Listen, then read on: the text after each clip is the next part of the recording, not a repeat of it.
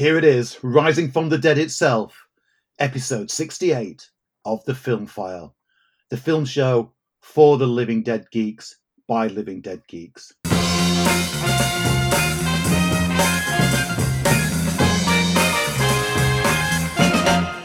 So, hello and welcome. Of course, I'm Lee Ford. And I think I'm Andy Meakin. Well, that helps. They've not got around to cloning us yet, but with our busy schedules, maybe they should. Andy, welcome back to The Film File. How are you? I don't know. I'm okay, I suppose. I'm a bit out of sorts because everything just seems to be weird at the moment. We are definitely ramping up to get ready to get back to work, where I'm going to be dropping into the site later this week to see some of the refit that's going on. So I'm quite excited to see that. But I just don't know. I think now that the Oscar season is out the way, I kind of don't know what to do with myself. It's a bit of a dry patch, isn't it, now? Because, and I did radio, funny enough, this morning, talking about cinemas reopening for the BBC. And, you know, they were saying, well, what big films can we look forward to when the cinemas open on the 17th of May? Peter Rabbit 2 and the Book of Saw. But you can see Nomadland that is on Disney Plus, and Sound of Metal. And they've gone, oh, okay, James Bond, not yet. Black Widow, pretty soon. So it kind of feels we're in this sort of grey area, this sense of anticipation for cinemas reopening. And I'm like everyone else who's a film that I'm absolutely giddy with excitement to get back into a screen. But yeah, it's I know what you mean. It's kind of a grey patch. We're recording this on May the 4th. So may the 4th be with you. I just wanted to get that gag in. And you know what my feelings are about that nonsense.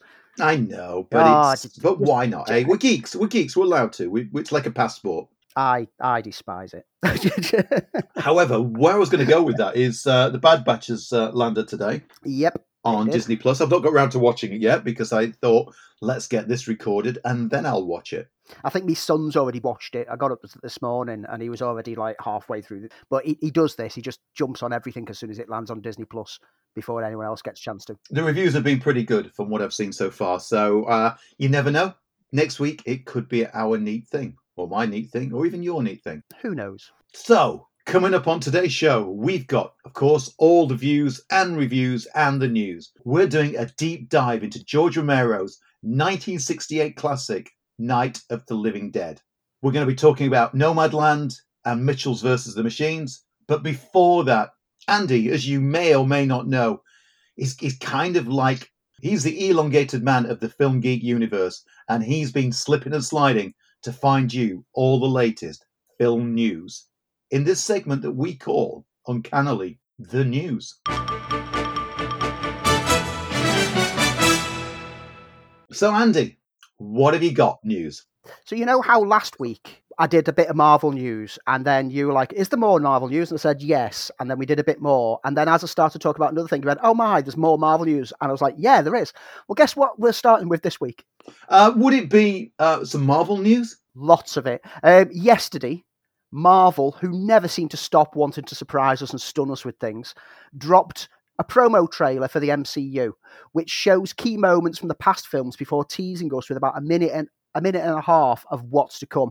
Some Black Widow footage, some Shang-Chi glimpses, and most importantly, for those of us who were speculating when it was going to happen, some clips from the Eternals, which I anticipate a full trailer is imminent. If they've now got, there was about 15 seconds of Eternals footage, which looks beautiful. As so it should be.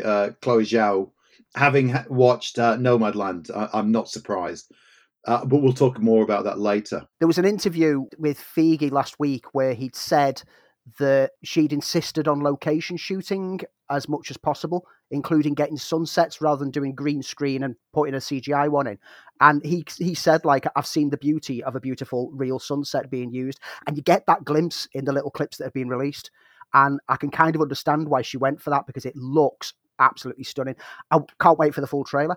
But then we also get the titles and the dates of the films that are all going to constitute Phase 4. Well, this was the landing, wasn't it, that we were all hoping for, because it gives us that sense of anticipation.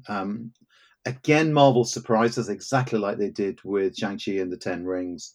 They confirmed titles to movies, which I'm sure you're going to Yep. give us, and as you said, release dates. Yep. So starting on July the 9th with Black Widow through to Shang-Chi on September the 3rd and Eternals on November the 5th, with Spider-Man No Way From Home closing off this year on December the 17th. That's 4 Marvel films for the back end of this year already.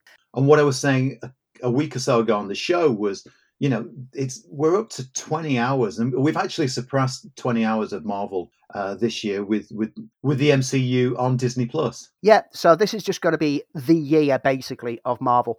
Then we go into 2022 with Doctor Strange and the Multiverse of Madness on March the 25th, Thor Love and Thunder on May the 6th, Black Panther Wakanda Forever on July the 8th, The Marvels on November the 11th, before leading into 2023 with Ant-Man and the Wasp Quantumania on February the 17th, and Guardians of the Galaxy Volume 3 on May the 5th, and then the only one that hasn't got a release date tagged to it has a number 4 in it. And it kind of makes sense that Fantastic Four, the movie, is going to be the last film from Phase 4. It's all going to build up to the return of the 4. Marvel's first family returning to the big screen, as only hopefully Marvel can do them justice. Fantastic, no pun intended, of course, which gives me the impression if they do the route of the first Avengers movie and then Infinity War and Endgame, perhaps Fantastic Four is what it all builds to. So we've been getting these hints, and this, again, guys, this is pure speculation, that this could be building up to the Skrull Wars. We've already got Secret Invasion coming on Disney Plus. Could it be Galactus? Yes, please let it be Galactus. But I've got the impression that that's what it's building to. So Phase 4 is ultimately going to be whatever's going on, building up to that the same way that we did with Thanos.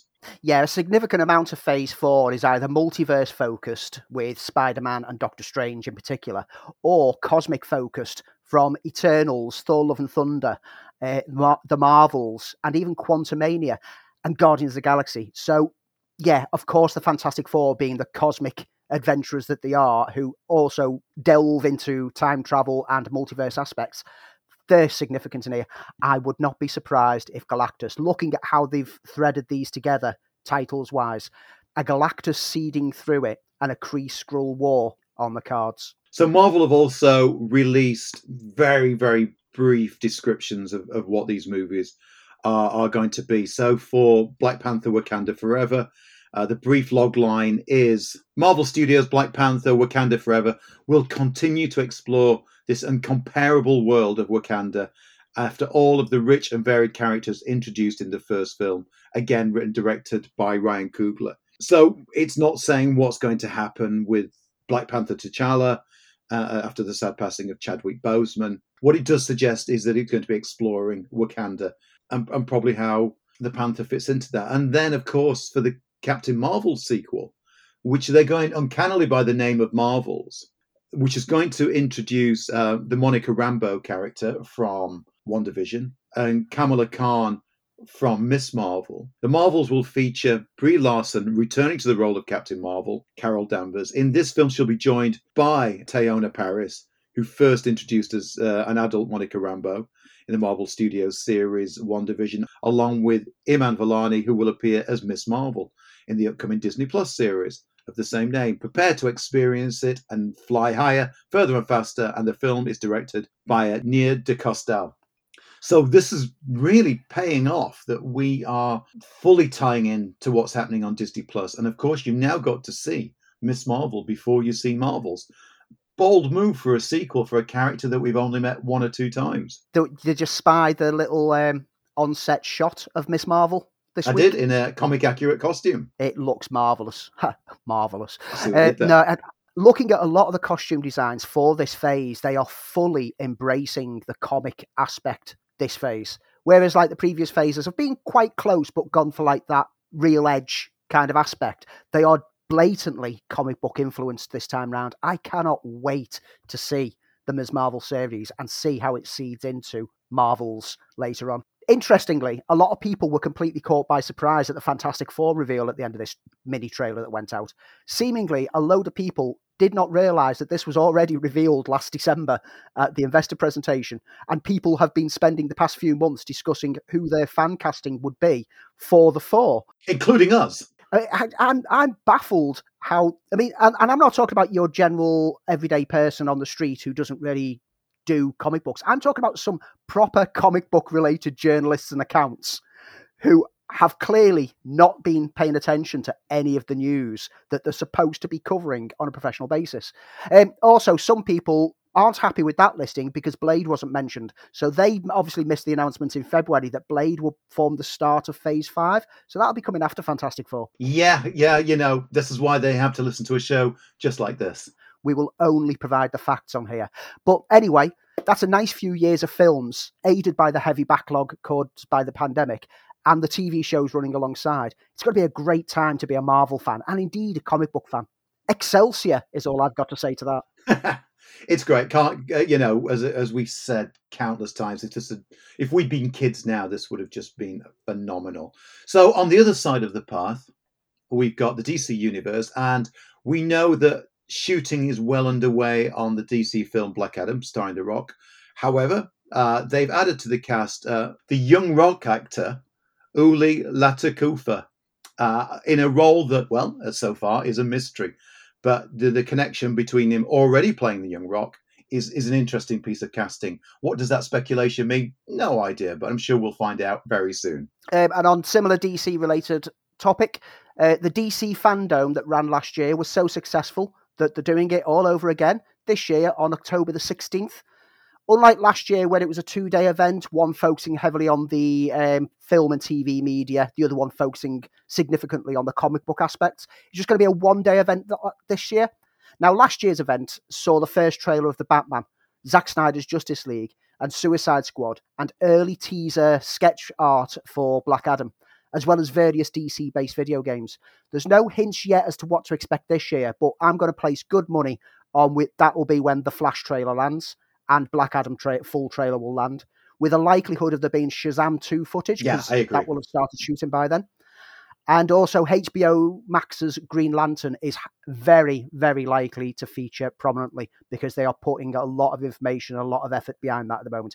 That's recently added Finn Wittrock as Guy Gardner, one of the multiple lanterns which they've confirmed is going to appear in the series. It's not going to be one Green Lantern. This is going to be a full Green Lantern Corps. And they're still talking about doing a Green Lantern movie as well. Yep, they won't be tied together because DC have kind of said that everything multiverse, so what's on TV doesn't necessarily link into the films. But you never know. They might change their mind on that because it's not like Warner Bros. And DC have changed their mind multiple times already. And in other DC news, the J.J. Abrams and Ta-Nehisi Coates-led Superman film project hasn't actually scored a lead actor yet. Now, there was a lot of speculation that Michael B. Jordan was linked to it, but he's confirmed in a recent interview while pitching and promoting his latest Amazon outing, and he replied to say that he's flattered that people have him in that conversation.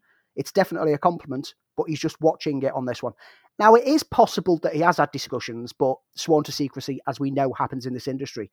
But anyone who's been reporting out there that he's definitely going to be playing the part of a different Superman, it's not confirmed, guys.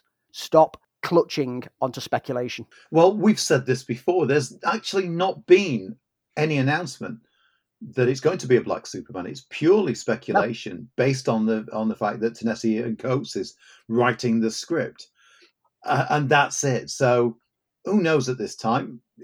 We've talked about it. It would be a bold and interesting move, but it is pure speculation. So moving on to another subject that comes back quite frequently on the news of the show, and that's Borderlands, the movie based on the video game that I'm extremely passionate about the game, and I'm not looking forward to this film. But there's been more casting. Yes, more casting.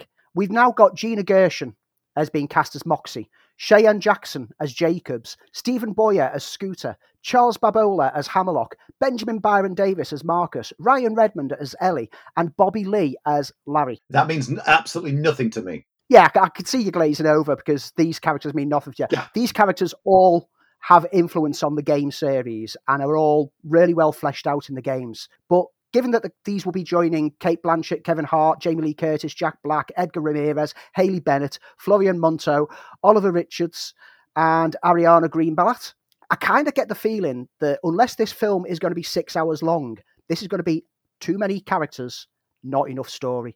And this worries me. In the game, it takes about 40 to 50 hours worth of gameplay to go through the whole story and be introduced slowly to each of these characters and get to know their personalities. A 1.5 hour to 2 hour film is going to be an absolute mess. It just generally sounds like they're throwing everything at the wall and hoping something sticks. Even Mortal Kombat knew not to throw every character from the games into the first film. They cleverly just focused on a few key characters to draw people in. This is just overkill. And what's even more baffling is I can get that Eli Roth is directing it and this is how he makes things. He just throws stuff and sees what happens. But Craig Mazin, who was behind Chernobyl, has written the script for this. Oh, I see. I didn't know Craig Mazin was behind it. Because I know he's doing my favourite video game of all time, The Last of Us. Yep. It seems like he's the video game person to go to at the moment. But with his name on the script, I would have expected a bit more reining in. It might work. You never know. Some of these might just be literal cameo moments for fans, just walking and walking off in case it spins off a free franchise and they get to explore them more. But it's getting more and more worrying for me. What isn't worrying, though, is the idea of David Cronenberg returning to the science fiction genre. It's a tempting idea, but it's happening. In fact, he's got a big budgeted movie in the works, which has drawn the cast of Viggo Mortensen, now pretty much a regular Cronenberg collaborator, Lea Sedeux, who will be coming off the long-awaited Bond film, and Kristen Stewart. And this movie, to get excited about, is called Crimes of the Future. And apparently, Cronenberg's saying that he's got unfinished business with the future. And looks forward to playing in that play pit all over again. Interestingly, Crimes of the Future was one of his early low-budget films from 1970. So. Yeah, you're right. Yeah, he did.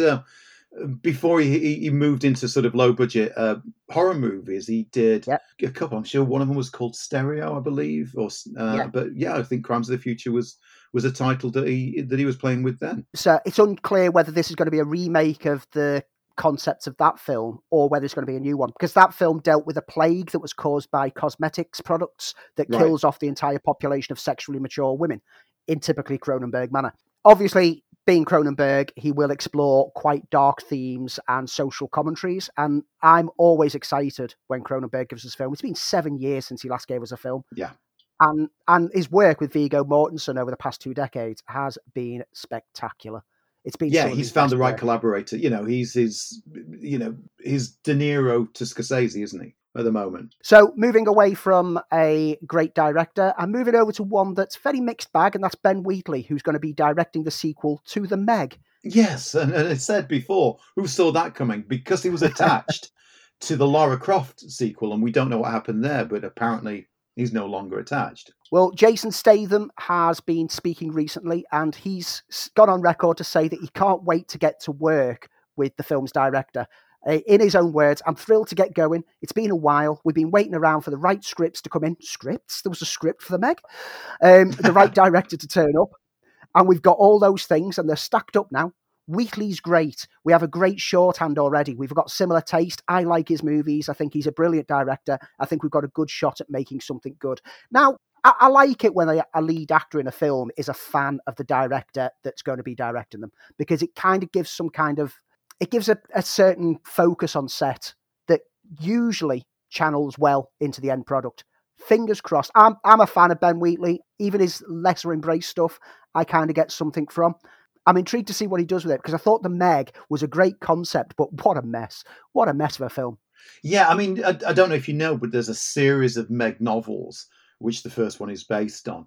So there's plenty of source material to adapt. So I've got a friend who's a massive fan of the book and has followed all the plans to get it into production for the last few years. So he'll know better than I do. But yeah, there's plenty of source material to find. I'm not sure which book they're going to go with, or are they going to go with a brand new, unique take on it? Who knows? Now, with Pixar's next film, Luca, coming straight to Disney Plus for free pretty shortly, when this was announced, I did ask the question, what have Pixar done to deserve seeming disdain by Disney, who don't want their films to A, get a cinema release, or B, be paid for on premium? Well, it appears some staffers at Pixar, who are remaining anonymous, have also asked the same thing. Some quotes from them. Luca doesn't even have a premium price next to it. Does it make it lesser? It's hard to grasp. We don't want to be a title just on Disney+. These movies are crafted for the big screen. We want you to watch these movies with no distractions and no looking at your phones. So it sounds like this relationship between Pixar and Disney that has always been quite healthy, and Pixar has been like the showcase for Disney, and they made a big fuss that when Pixar were going to leave them, no, we need to keep them. It's getting sour. It's made even especially strange with Soul doing great numbers for the Disney Plus service and also scoring an Oscar. Let's be honest, Pixar films each year have scored an Oscar. It just makes Disney's whole approach a tad strange, and if it causes this much rumbling in the Pixar animators department, I wouldn't be surprised if you see some jump ship to other animating studios that give more free reign and more prestige. Yeah, it is an odd one. I mean, we tried figuring this out a few weeks ago. Now, if it wasn't for Pixar, then I don't think we'd be getting the quality of Disney films that we're getting these days. Pixar originated a style that embedded itself into Disney in some way. You know, it seemed like a symbiotic relationship made in heaven, but clearly something has gone awry, and it's interesting to think what that is. One day we may find out, but you're right. It usually starts with people jumping ship. Dominique Fishback, who was last seen very briefly in Judas and the Black Messiah, which I know you've seen, has landed on the radar of big budget filmmakers, and she's in final negotiations to join Anthony Ramos in the 7th Transformers outing. With Stephen Capel Jr. in the director's chair, we know nothing about this one. We've been talking about Transformers for the last few weeks. We don't know if it's going to be a continuation of Bayism or it's going to be a new start. I don't think they know at this moment in time. But they're making some interesting choices with directors, because it's not Michael Bay, in my opinion, and an interesting cast. It does seem that they're more as a studio, because there's multiple Transformers projects in the pipeline. And it seems that the studio realizes the response to Bumblebee was so overwhelmingly positive that they need to distance from Michael Bay's approach a lot more to move forwards. And that's why they're seeking out different names. And that's why they're not committing to this is going to be a sequel to this is going to be a sequel to that. They're waiting to see what the story they come up with is before they decide whether they're rebooting. I think it's the wise move. I think that unfortunately that franchise got tainted. By the end of Michael Bay's run, it was a joke of the cinema industry. Even though it was still doing kind of numbers, it had dropped off significantly.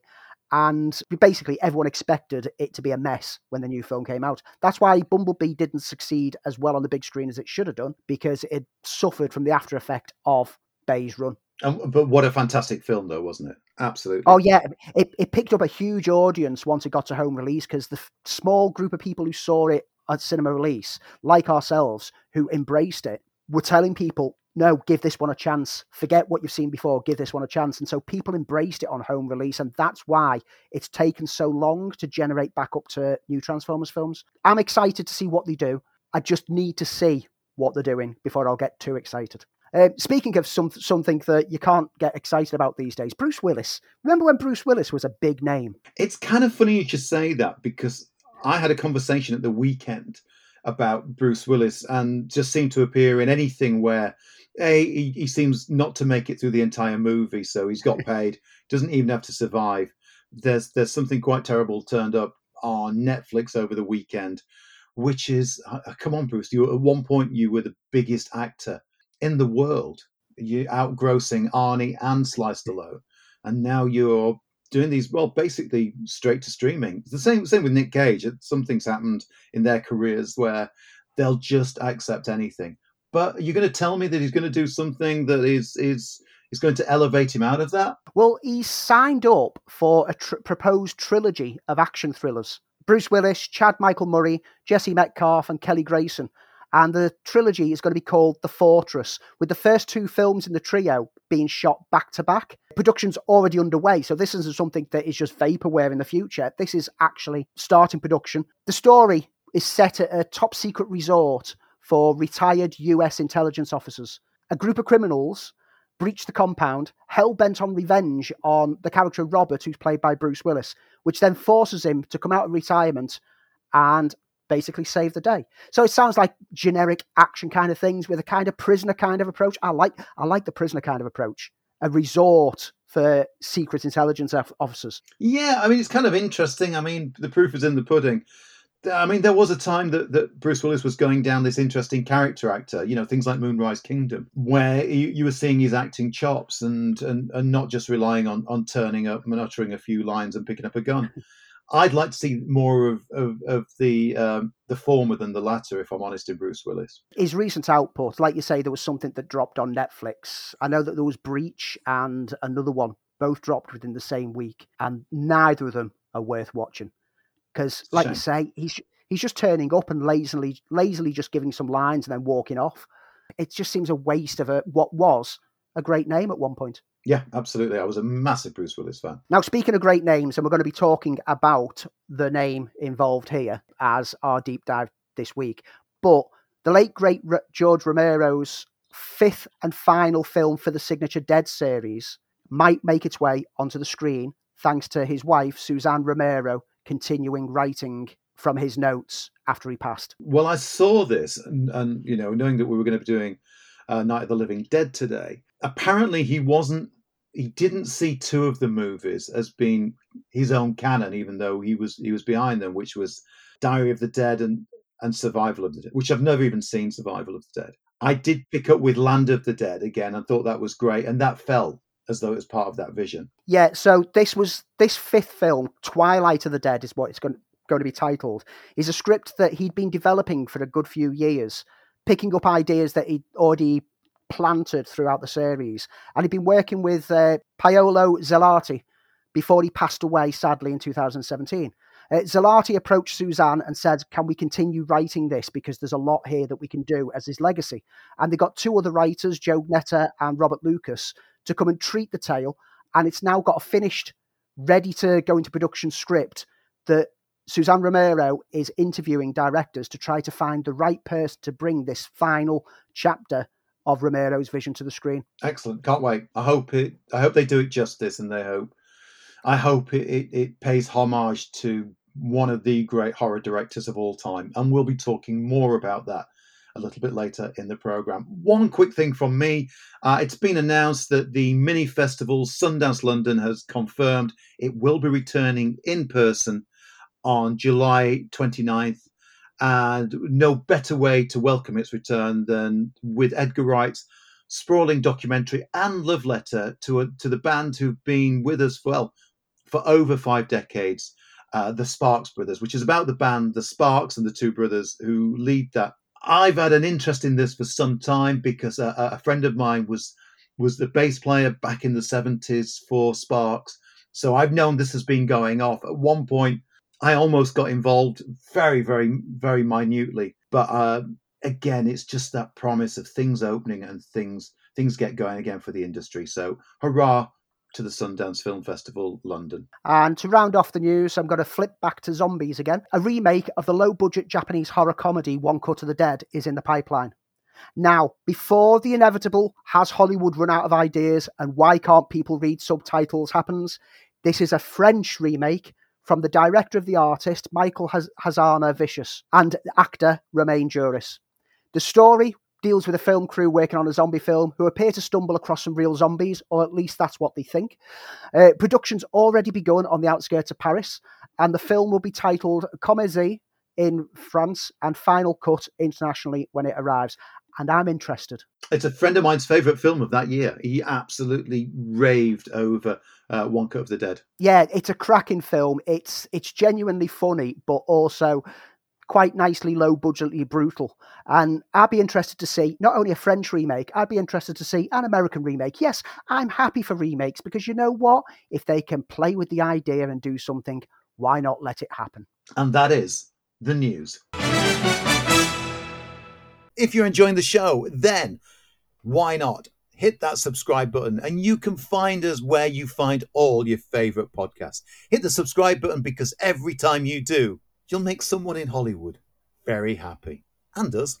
So you can get in touch with us via, well, several means if necessary. You can reach us on Twitter @FilmFileUK, Instagram, Filmfile UK, or you can email us with any thoughts, suggestions, or just general conversation. podcast@filmfile.uk. Please get in touch. We'd like to hear your reviews or anything you just want to say.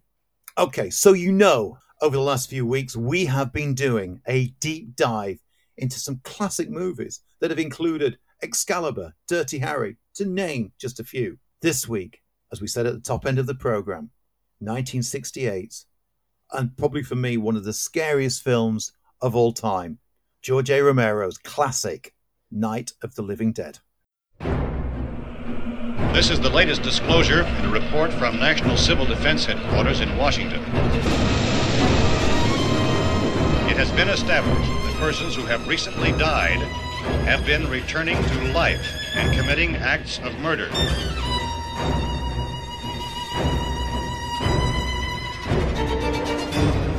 I know you're afraid. I'm afraid too. But we have to try to board the house up together. That's my point. Well, there's not going to be 5 or even 10. There's going to be 20, 30, maybe 100 of those things. And as soon as they know we're here, this place is going to be crawling with them. This isn't a passing thing, honey. It's not like just a wind passing through. We've got to do something, and fast. Are they slow moving, Chief? Yeah, they're dead. They're all messed up. This absolute classic of the genre and a game changer for the zombie movies that we'd seen before and for horror movies in general. George A. Romero turned this out in 1968 on, well, basically a zero budget.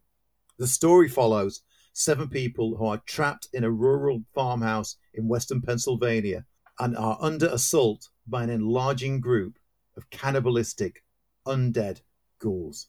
I remember seeing this film for the first time on late night TV. BBC Two, I think, used to do a series of horror movies. It scared me to death. It scared me in a way that made me want to go and board up all the windows.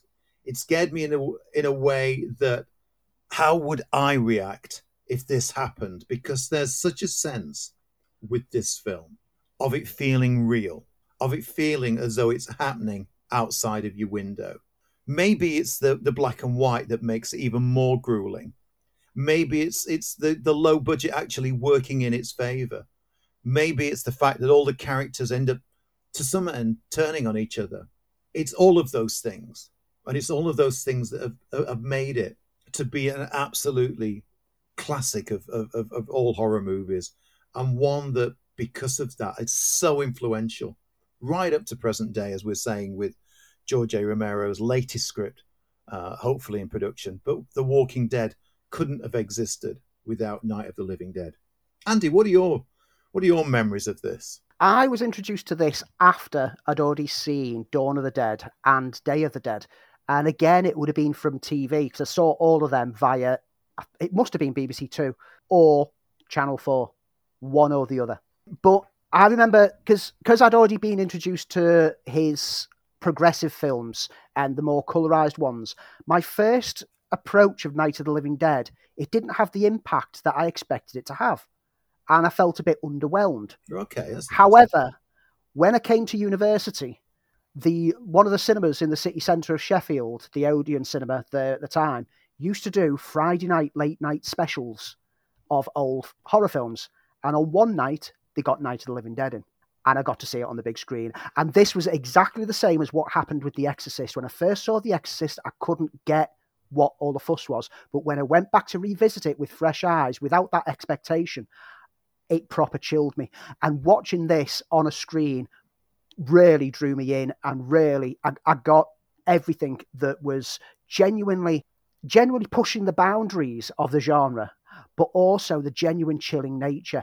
You've mentioned the low budget, and it looks low budget because of the framing, because of the way that it's made, and does that benefit? Yes, I rewatched this the other day, and that was one thing that stood out straight away, is the cheap look of it makes it feel like a home video, and so it makes it feel like you're watching found footage.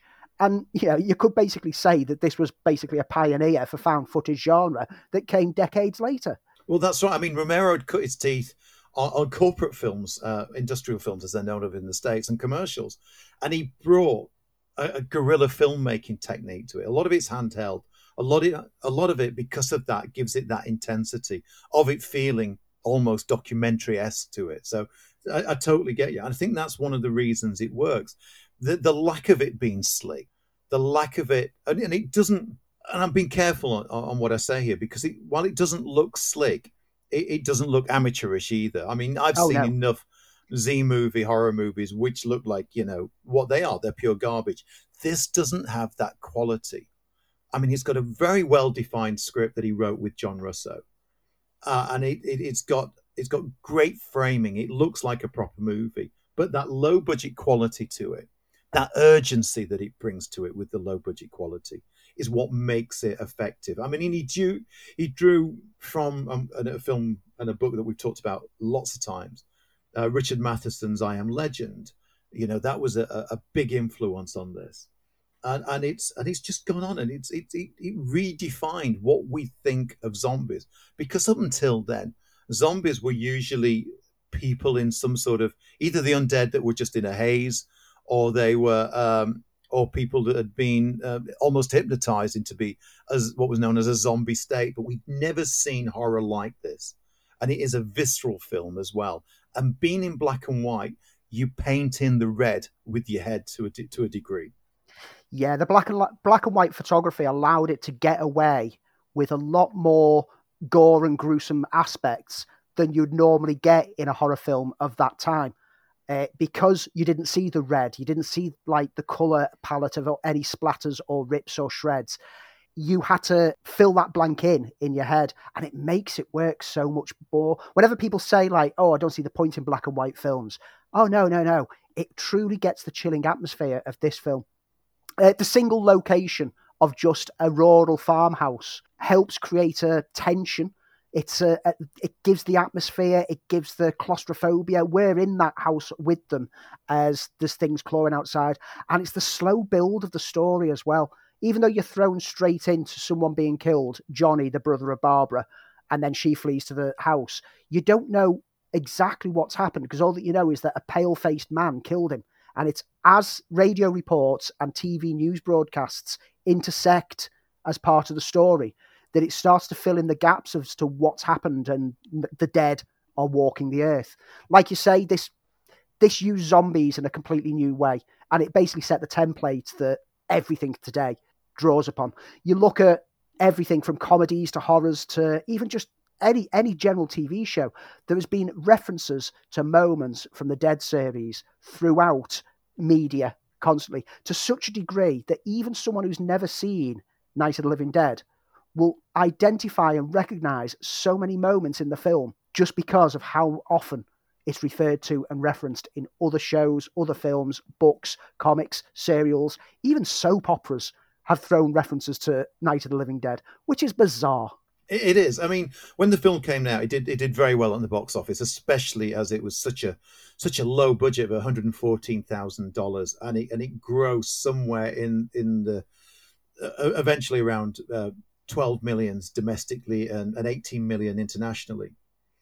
But one of the reasons, and you can list the reasons this film did so well, is there was initially controversy about it because of its explicit violence and its explicit gore, but it garnered a cult success and a cult following among not just fans but mainstream critics, and so much so. And one of the elements that I think elevates it, there's a reflection on social and cultural change that was happening during the United States in 1960s, especially the casting of Dwayne Jones, an African American, as the leading man in this, and to have a black man at the heart and the center of a film was still incredibly new ground for America in the 60s. I don't know if you know, but the original script was written with the Ben character as being just a simple truck driver, and his dialogue was that of somebody who was just an average kind of uneducated guy. But when they cast Dwayne Jones, he was just incredibly well spoken, very well educated, and he simply refused to do the role as it was written. So Dwayne himself upgraded his own dialogue to reflect how he felt that character should represent himself, which is the reason, again, that character works. And of course, the way the ending turns out, even now I don't want to give it away because, I mean, spoilers, it has been out for just short of 50 years.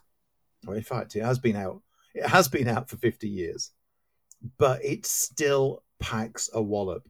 It did so well that it spawned a franchise that included the 5 official sequels and a remake, which isn't too bad, directed by Tom Savini, even though a friend of mine, quite a famous film director, stood up and walked out of it. I don't think it's that bad and is as close to Romero's vision as possible, and updating the female characters who are pretty hard done by in the movie. But it still packs a punch. It's a classic piece of Imagineering film work that has inspired, as you said, a whole slew of media, and including inspiring movies like Assault on Precinct 13, in which John Carpenter has said, without Night of the Living Dead, there would have never been Assault on Precinct 13. The faceless hordes that are attacking a one location, right up to things like The Evil Dead, people trapped in that solitary confinement of one set, which just makes it very, very claustrophobic. The parallels with Evil Dead are very significant because that first film by Sam Raimi, similar to this film, was low budget and looks quite kind of cheap, but the cheapness benefits the actual film. I rewatched it this week on Amazon, who've got the 2K restored version from a few years ago.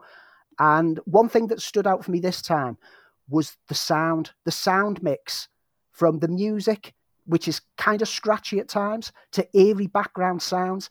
Everything is layered to unnerve and fill every aspect of the environment that you're thrown in as an audience. And it's the sound effects that really elevated the tension in me. It really made me start to chill. And this is a film that you say that it's one of the scariest films that you've ever seen. And the more that I watch it, the more scared I get by it, because the more I find to immerse myself into it. It's such a great example of low-budget filmmaking, and to have such a huge influence. You've mentioned the social commentary of race issues that were kind of in here. Don't want to actually touch on it because even though it's 50 years old, I don't want to spoil it, like you said, by revealing some of the aspects of the film. But the rest of the series all went on to tackle social or political issues as underlying themes behind everything else. The second film, Dawn of the Dead, was consumerism. The third film was military experimentation and military intelligence. The fourth film was an attack on corporate culture. Romero cleverly uses a horror genre to convey important messages of the times at which he makes the films. Absolutely brilliant film that led on to an absolutely brilliant series of films. So if you've not had a chance to see Night of the Living Dead, and if you want to see it, then you can see it on Amazon Prime, as Andy said. There are a couple of versions out there, which there was a re-edited version, completely avoid. Go back to the Romero classic, because it is just that, an absolute classic.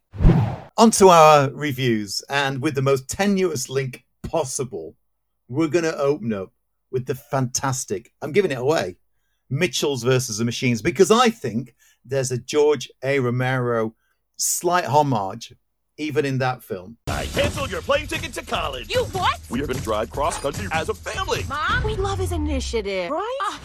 Every kid leaves home. It's not the end of the world. What the? It's the robot apocalypse.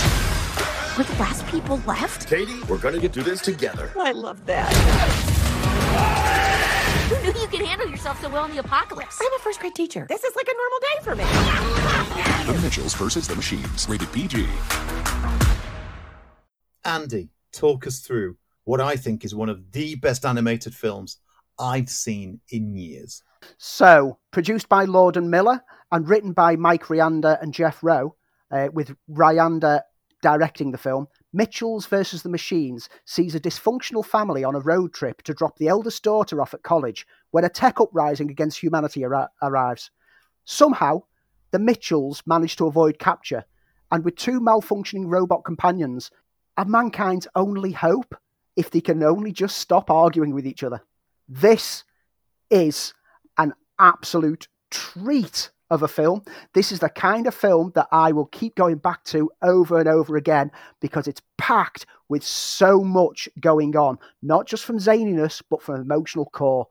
For those who aren't aware of Lord and Miller's work, we're talking Cloudy with a Chance of Meatballs, we're talking Spider-Verse, we're talking that kind of zany fun. Yeah, don't forget the Lego movie. Let's not forget the Lego movie. The visual art style of this film has a very cloudy kind of cartoony look with a touch of Spider-Verse sketch art to it, lines and shadows on faces, pop art video stickers effects, overlays to emphasize moments, and it looks, frame by frame, utterly detailed and utterly sumptuous. And when I say utterly detailed, the animators were clearly having a field day because they have packed every frame with little nods, little references, and little tiny nuggets of details that are blinking, you'll miss them. Get ready with that pause button when you go back for a rewatch. From the simple robot designs to the magnificence of the holding cells where the humans are getting all stacked to be shot into space, this is a film packed with detail that bears that repeat viewing. It is an absolute joy. You know, the blend of 2D and 3D textures that just enhance the images. You know, we've got, as you said, those little cartoonish doodles that spill over, giving you the characters' emotions and their thoughts. It's hyperkinetic. It's hyper cinematic in the same way that Into the Spider-Verse was, and it's got a central concept which is at times nuts and absolutely crazy, but laugh out loud funny. I mean, crying in your seat funny in a way that a good comedy has not made me do for so long. I mean, you've got a fantastic cast, which includes Danny McBride, Maya Rudolph, and believe it or not, Olivia Colman as a talking AI phone, which is just brilliant. And it also, because it's got such a smart script to it, which says an awful lot about social media. There's one scene where the dad character asks them all to put down their phones, and it's the longest 10 seconds that they've ever been filmed, I think. But it says something about social media. It says something about the rise of technology. And it's done something that a lot of animated films have fallen foul of recently, which is making the nemesis somehow redeemable. And this film doesn't do that. It plays it out perfectly. In fact, pulls the rug from underneath you when it's thinking it's going to go down a much more familiar route. It is just one of the funniest, well visualized films I have seen in an awful long time. I mean, anything Miller and Lord touch brings something absolutely unique to it. But you know, it is. I'll never get out of my head the original Furby using phrases like "Let the dark harvest begin." Oh yeah, the pop culture references scattered throughout are marvelous. There's even Tarantino nods embedded within there, and yes, homages to a variety of films. Even Stephen King's Maximum Overdrive gets a little bit of a look in there, which I have to smile at. The film keeps it's packed with so much that it could have overwhelmed and it could have lost momentum, but no, it has an energy that carries it from start to finish, and it's the emotional core energy that carries it through. You are embedded in the life of this family, this dysfunctional family, and a lot of that has to go down to the marvelous script that you've already mentioned. You know, they give their characters so much personality that it is extremely easy to care for not only the perilous predicaments they're in, but their own emotional baggage. And this is where it all stands tall. The core of the story is about dreams, ambitions, past mistakes, personal sacrifices for other people. It's a marvelously crafted tale. Normally you look at an animated film and you look at the runtime, and if it's over 90 minutes, you go, oh no, that's going to outstay its welcome. But if anything, at almost 2 hours, this could have done with even more. I'd have been happy to sit for another 2 hours and continue watching it because I was having such a joyous time. We sat and watched it as a whole family, and this is rare. I've mentioned this a few times that most of the time when we're watching films, it's me, the wife, and the daughter. But no, 2 sons were involved this time, and all of us were creasing with laughter. I'm just going to say, you know, for the best comedy moments, without spoiling the moments themselves, an army of dustbots and also Dog Pig. That's all that I'm saying. And if you've seen it, you know exactly what I'm talking about. I'm giggling now. I'm giggling now by those references. But absolutely It hits the nail perfectly with the humour for the first time round, and I'm sure I've missed so much more because I was enjoying it so much that on my second time round I'm going to be laughing at even more things. I can't wait to revisit this one. It is that rare thing. It's thrilling. It is a proper family movie because there is something in there for everyone to enjoy, and the visual style is just superb. A beautiful looking film, as well as probably the most fun I've had with a film in a long time. Excellent. And also, I think the dad looks like you. Netflix snapped up an absolute gem of a film here. As a quick side note on this, if you're on Twitter, seek out Mike Rianda's Twitter feed and get following him, because he provides a lot of insight into the creative process of this film. And he did a watch party with it a few days ago, where as it got to different scenes, he'd point out little nuggets of information, including, like I've mentioned at the top end of this review, the freedom that the animators had to express themselves throughout. And you will get to see exactly what level of detail there are in the background of every moment. Brilliant stuff. This week is an absolute rarity. Not only have I seen one film that Andy's reviewing, I've seen two films that we're going to review. And it was a film that I skated around for a good bit of time before I started watching it, because it's all over the Oscars. You can't have missed that this year's big winner is Nomadland.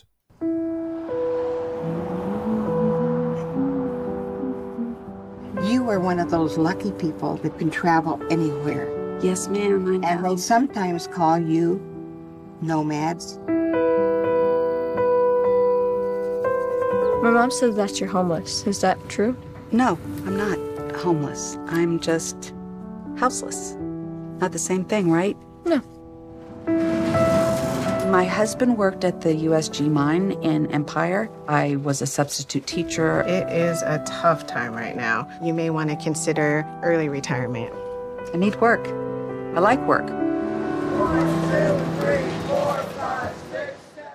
So briefly, after losing her job in a gypsum mine in Empire, Nevada, having worked there for most of her life, widowed Fern, played marvelously by Frances McDormand, puts all of her life, all her belongings into a small van and travels the American West, working odd jobs, sharing experiences with other fellow nomads who live on the fringes of what we would consider to be conventional society. I thought this was going to be a hard work film.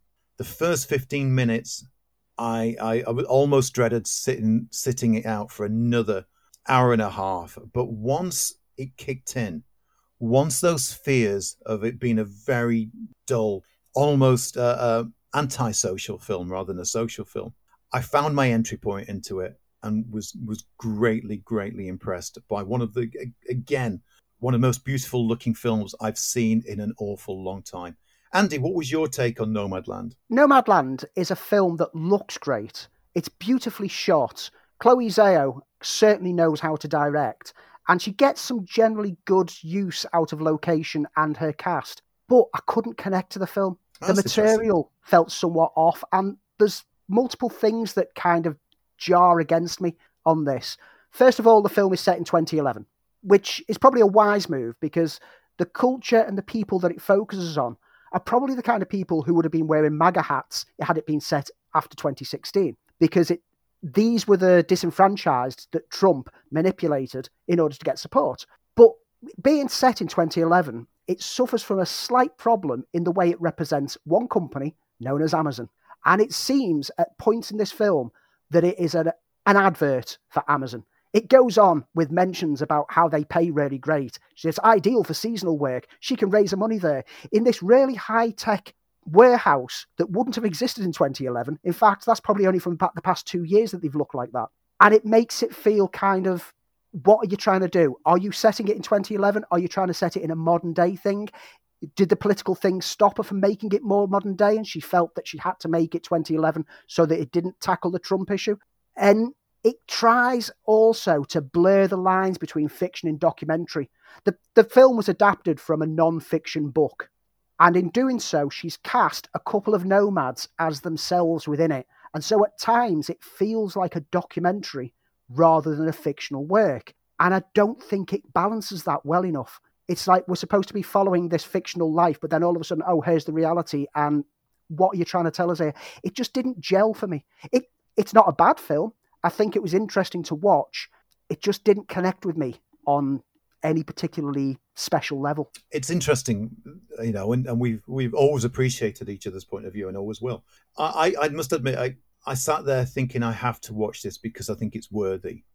Worthy because it won Best Oscar, and therefore I should be watching this. It took it took a couple of viewings to be able to say this is what we're going to watch tonight.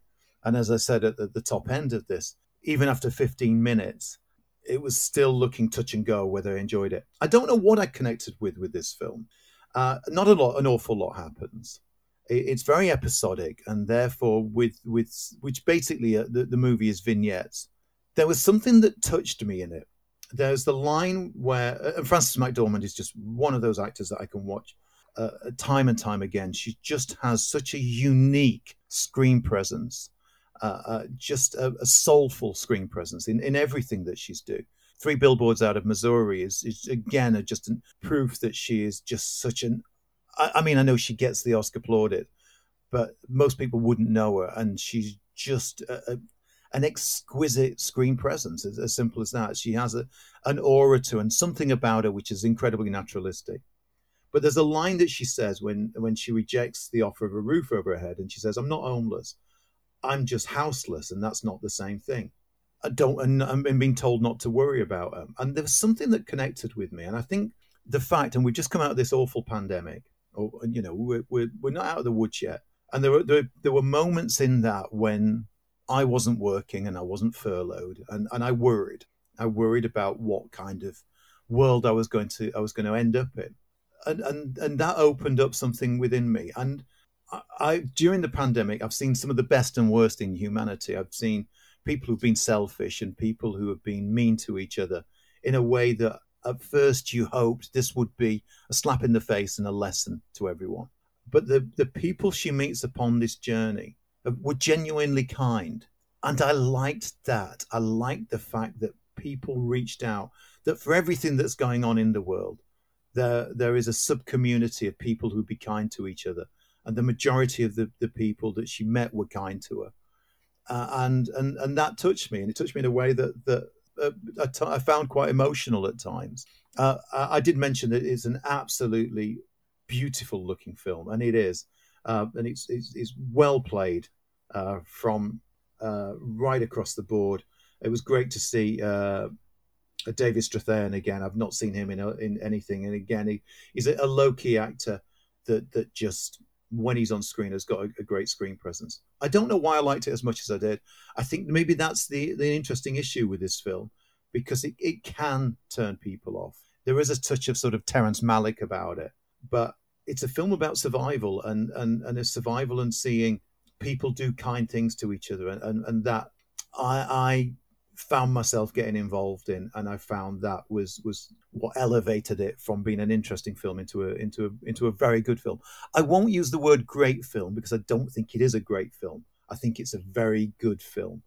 Whether it's the best of the year, I don't know, but there is something very, very good and very rewarding about it, and it makes me very interested to see where Zoe Zhao's going to do with The Eternals, because it is just one of the most sumptuous looking films I've seen in a long time. So another film that I've caught this week, which landed on Amazon, and it's one of Amazon's original films. They're clearly wanting to tap into more of that Tom Clancy goodness that Jack Ryan's worked so well for them. And so we got Tom Clancy's Without Remorse, starring Michael B. Jordan as the character John Clark, who's another character from the Tom Clancy novels who feeds through multiple stories. This film is planned clearly as an origin story for the character and a hopeful franchise starter, but unfortunately, it lacks something. The story is that his wife and unborn child are killed as a revenge attack after a Spec Ops mission he served on was completed. Clark goes rogue to seek retribution against those who took his life away from him. What we get is a generic Special Forces political revenge thriller by numbers. Jordan is stunning in the role, and he could be a great lead actor if this was a franchise, but the material around him significantly bogs it down. I've never read the books that it's drawn from, but I've been told by someone who has that this does not do the books of them any justice at all, which is a shame, because Amazon have done so well, like I said, with the Jack Ryan character on the TV series. There's no reason why they shouldn't get other Clancy material to follow suit. But if this is what they're hoping to get a franchise with, I don't think it's going to pan out for them. Great actor in a lead role, rest of it, very, very generic, instantly forgettable. I couldn't tell you much about what happened in the film 5 minutes after I finished watching it, because I was just watching events play out in that manner that you've seen done hundreds and hundreds of times before. Thankfully, Andy, you talked me out of that one, and I kind of got that impression just by looking at the trailer. Is there anything coming up on streaming services in the next couple of weeks before we get back into the cinemas on the 17th? Sky this weekend finally get Tenet, for those who've not got round to seeing Christopher Nolan's time-manipulating film from last year that was all the fuss. Is it going to save cinema? It's a bit late for that, isn't it? Over on Netflix, however, there's 2 Netflix originals, Milestone and Monster, which are probably worth checking out. But what I'm excited about more than anything is Jupiter's Legacy Season 1 lands on Netflix this weekend. That's adapted from the Mark Millar comics. It's another one that takes a different look at superheroes in a kind of semi-realistic world. If it's even half the story that the comic book was, this is going to be something special to watch this week. Yeah, count me in on for that one. I did read the books, looking forward to seeing this. So far, I've only seen the trailer, but the production stills have looked as though they've definitely captured the essence of Mark Millar's comic. Well, that's about it for this week. Before we go, as ever, Andy and I will tell you about our neat things. Impressed? You will be. Our neat things are things that we've watched, enjoyed, read, played, whatever's been a good old thing over the last week is our neat thing. And as ever, Andy goes first. I'm slightly late to the party with this one, but I delved onto Apple TV Plus and checked out Mythic Quest this week. Oh, I've seen this and not have been kind of drawn to it. Rob McElhenney and Charlie Day came up with the idea, and those who know who they are will know that they're from Always Sunny. The idea of the series is it's set in a game studio that has developed the biggest online multiplayer game of all time. And it's tackling the day-to-day runnings and the conflicts within the group there. And it is genuinely charming and genuinely funny. And within the first 2 episodes, I was in. And I binged it in a 24-hour period. I binged the whole first season, knowing that season 2 is only a few weeks away. If you are a fan of video games in any way, shape or form, you will notice a few different tropes getting thrown in there, but you will also embrace the whole behind-the-scenes look at what happens when they're making these games. When their servers get hacked, how do they react? And the comical manner in which the conflict within the team doesn't really help situations. But there's 2 points in the series, which is 11 episodes, 2 episodes that stand out significantly in it. There's a midpoint episode that takes a completely different story set in the past with the development of an indie game studio between a couple who meet and have a similar idea and create this game genre and how that gets manipulated out their hands, which was a great standalone episode. And then, as with everything else over this past year, there was a quarantine episode because when it got close to the end of shooting, lockdown hit and they tackle it in what I think is the best lockdown episode of any show that we've had in this past year. It was emotional. It was funny. It used Zoom chat kind of aspect in a really creative and fun way. Give Mythic Quest a try. I'm telling you, 2 episodes in, you will be embracing the characters and you'll be racing towards the finish line and hoping for season 2 to even be half the series that this is. We've said this before. Apple TV Plus doesn't have a lot of content, but pretty much everything that they've delivered has been something special. Mine's also been a binger. Mine is on Disney Plus, originally on Hulu in the States. If you're a fan of Rick and Morty, then this is the perfect cousin, and that's Solar Opposites. It's like Rick and Morty, all the sci-fi elements that you'd expect, because it's created by Rick and Morty's very own Justin Roiland, who provides the voice of the lead character in it. So the setup centers around a family, not a normal family, because 1 year after escaping the destruction of their planet Schlorp and crashing on Earth, aliens Corvo, his brother-in-law Terry, and Terry's 3 children, the oldest Yumulak, middle Jesse, and the youngest the Pupa, have to adjust to their lives in suburban America. It's got all the elements that you like of Rick and Morty. It's a very similar visual style. It's outrageously funny, and I am talking outrageous. It doesn't fall under the same kind of censorship restrictions as Rick and Morty do, because it is packed with explicit humor and really, really foul language, which only makes it somewhat funnier. It's smart, it's funny, it's the aliens on Earth element that we've seen before, but it's just raised to a different level. And there's a fantastic subplot that runs throughout the series about a group of humans that were shrunk by Yumulak and Jesse, and they've kind of got their own stories when they live in this place called the Wall, which has started out as Escape from New York and has sort of become this sort of post-apocalyptic world. It's absolutely fantastic, hugely imaginative. I've never quite seen anything like it, and that's in a good way. Charming, hilarious, surprisingly sincere, foul language, foul visuals, but well worth the watch. And that is Solar Opposites. It's on Disney Plus, well, Stars, because don't sit and watch it with the kids thinking, oh, there's a cartoon about aliens in the first 2 minutes. You'll be sending those children to bed with having a unique explanation into some of the interesting words that they use. Absolutely brilliant. My neat thing, Solar Opposites. And that's it for this week. Thanks for joining us. We'll be back next week with a brand new special episode where I think we might have even got a guest, haven't we, Andy? Hopefully, fingers crossed, we're going to have a guest join us. Wow, it's like somebody's been invited to a party and you're all invited. See you next week, but in the meantime, they're coming to get you, Barbara.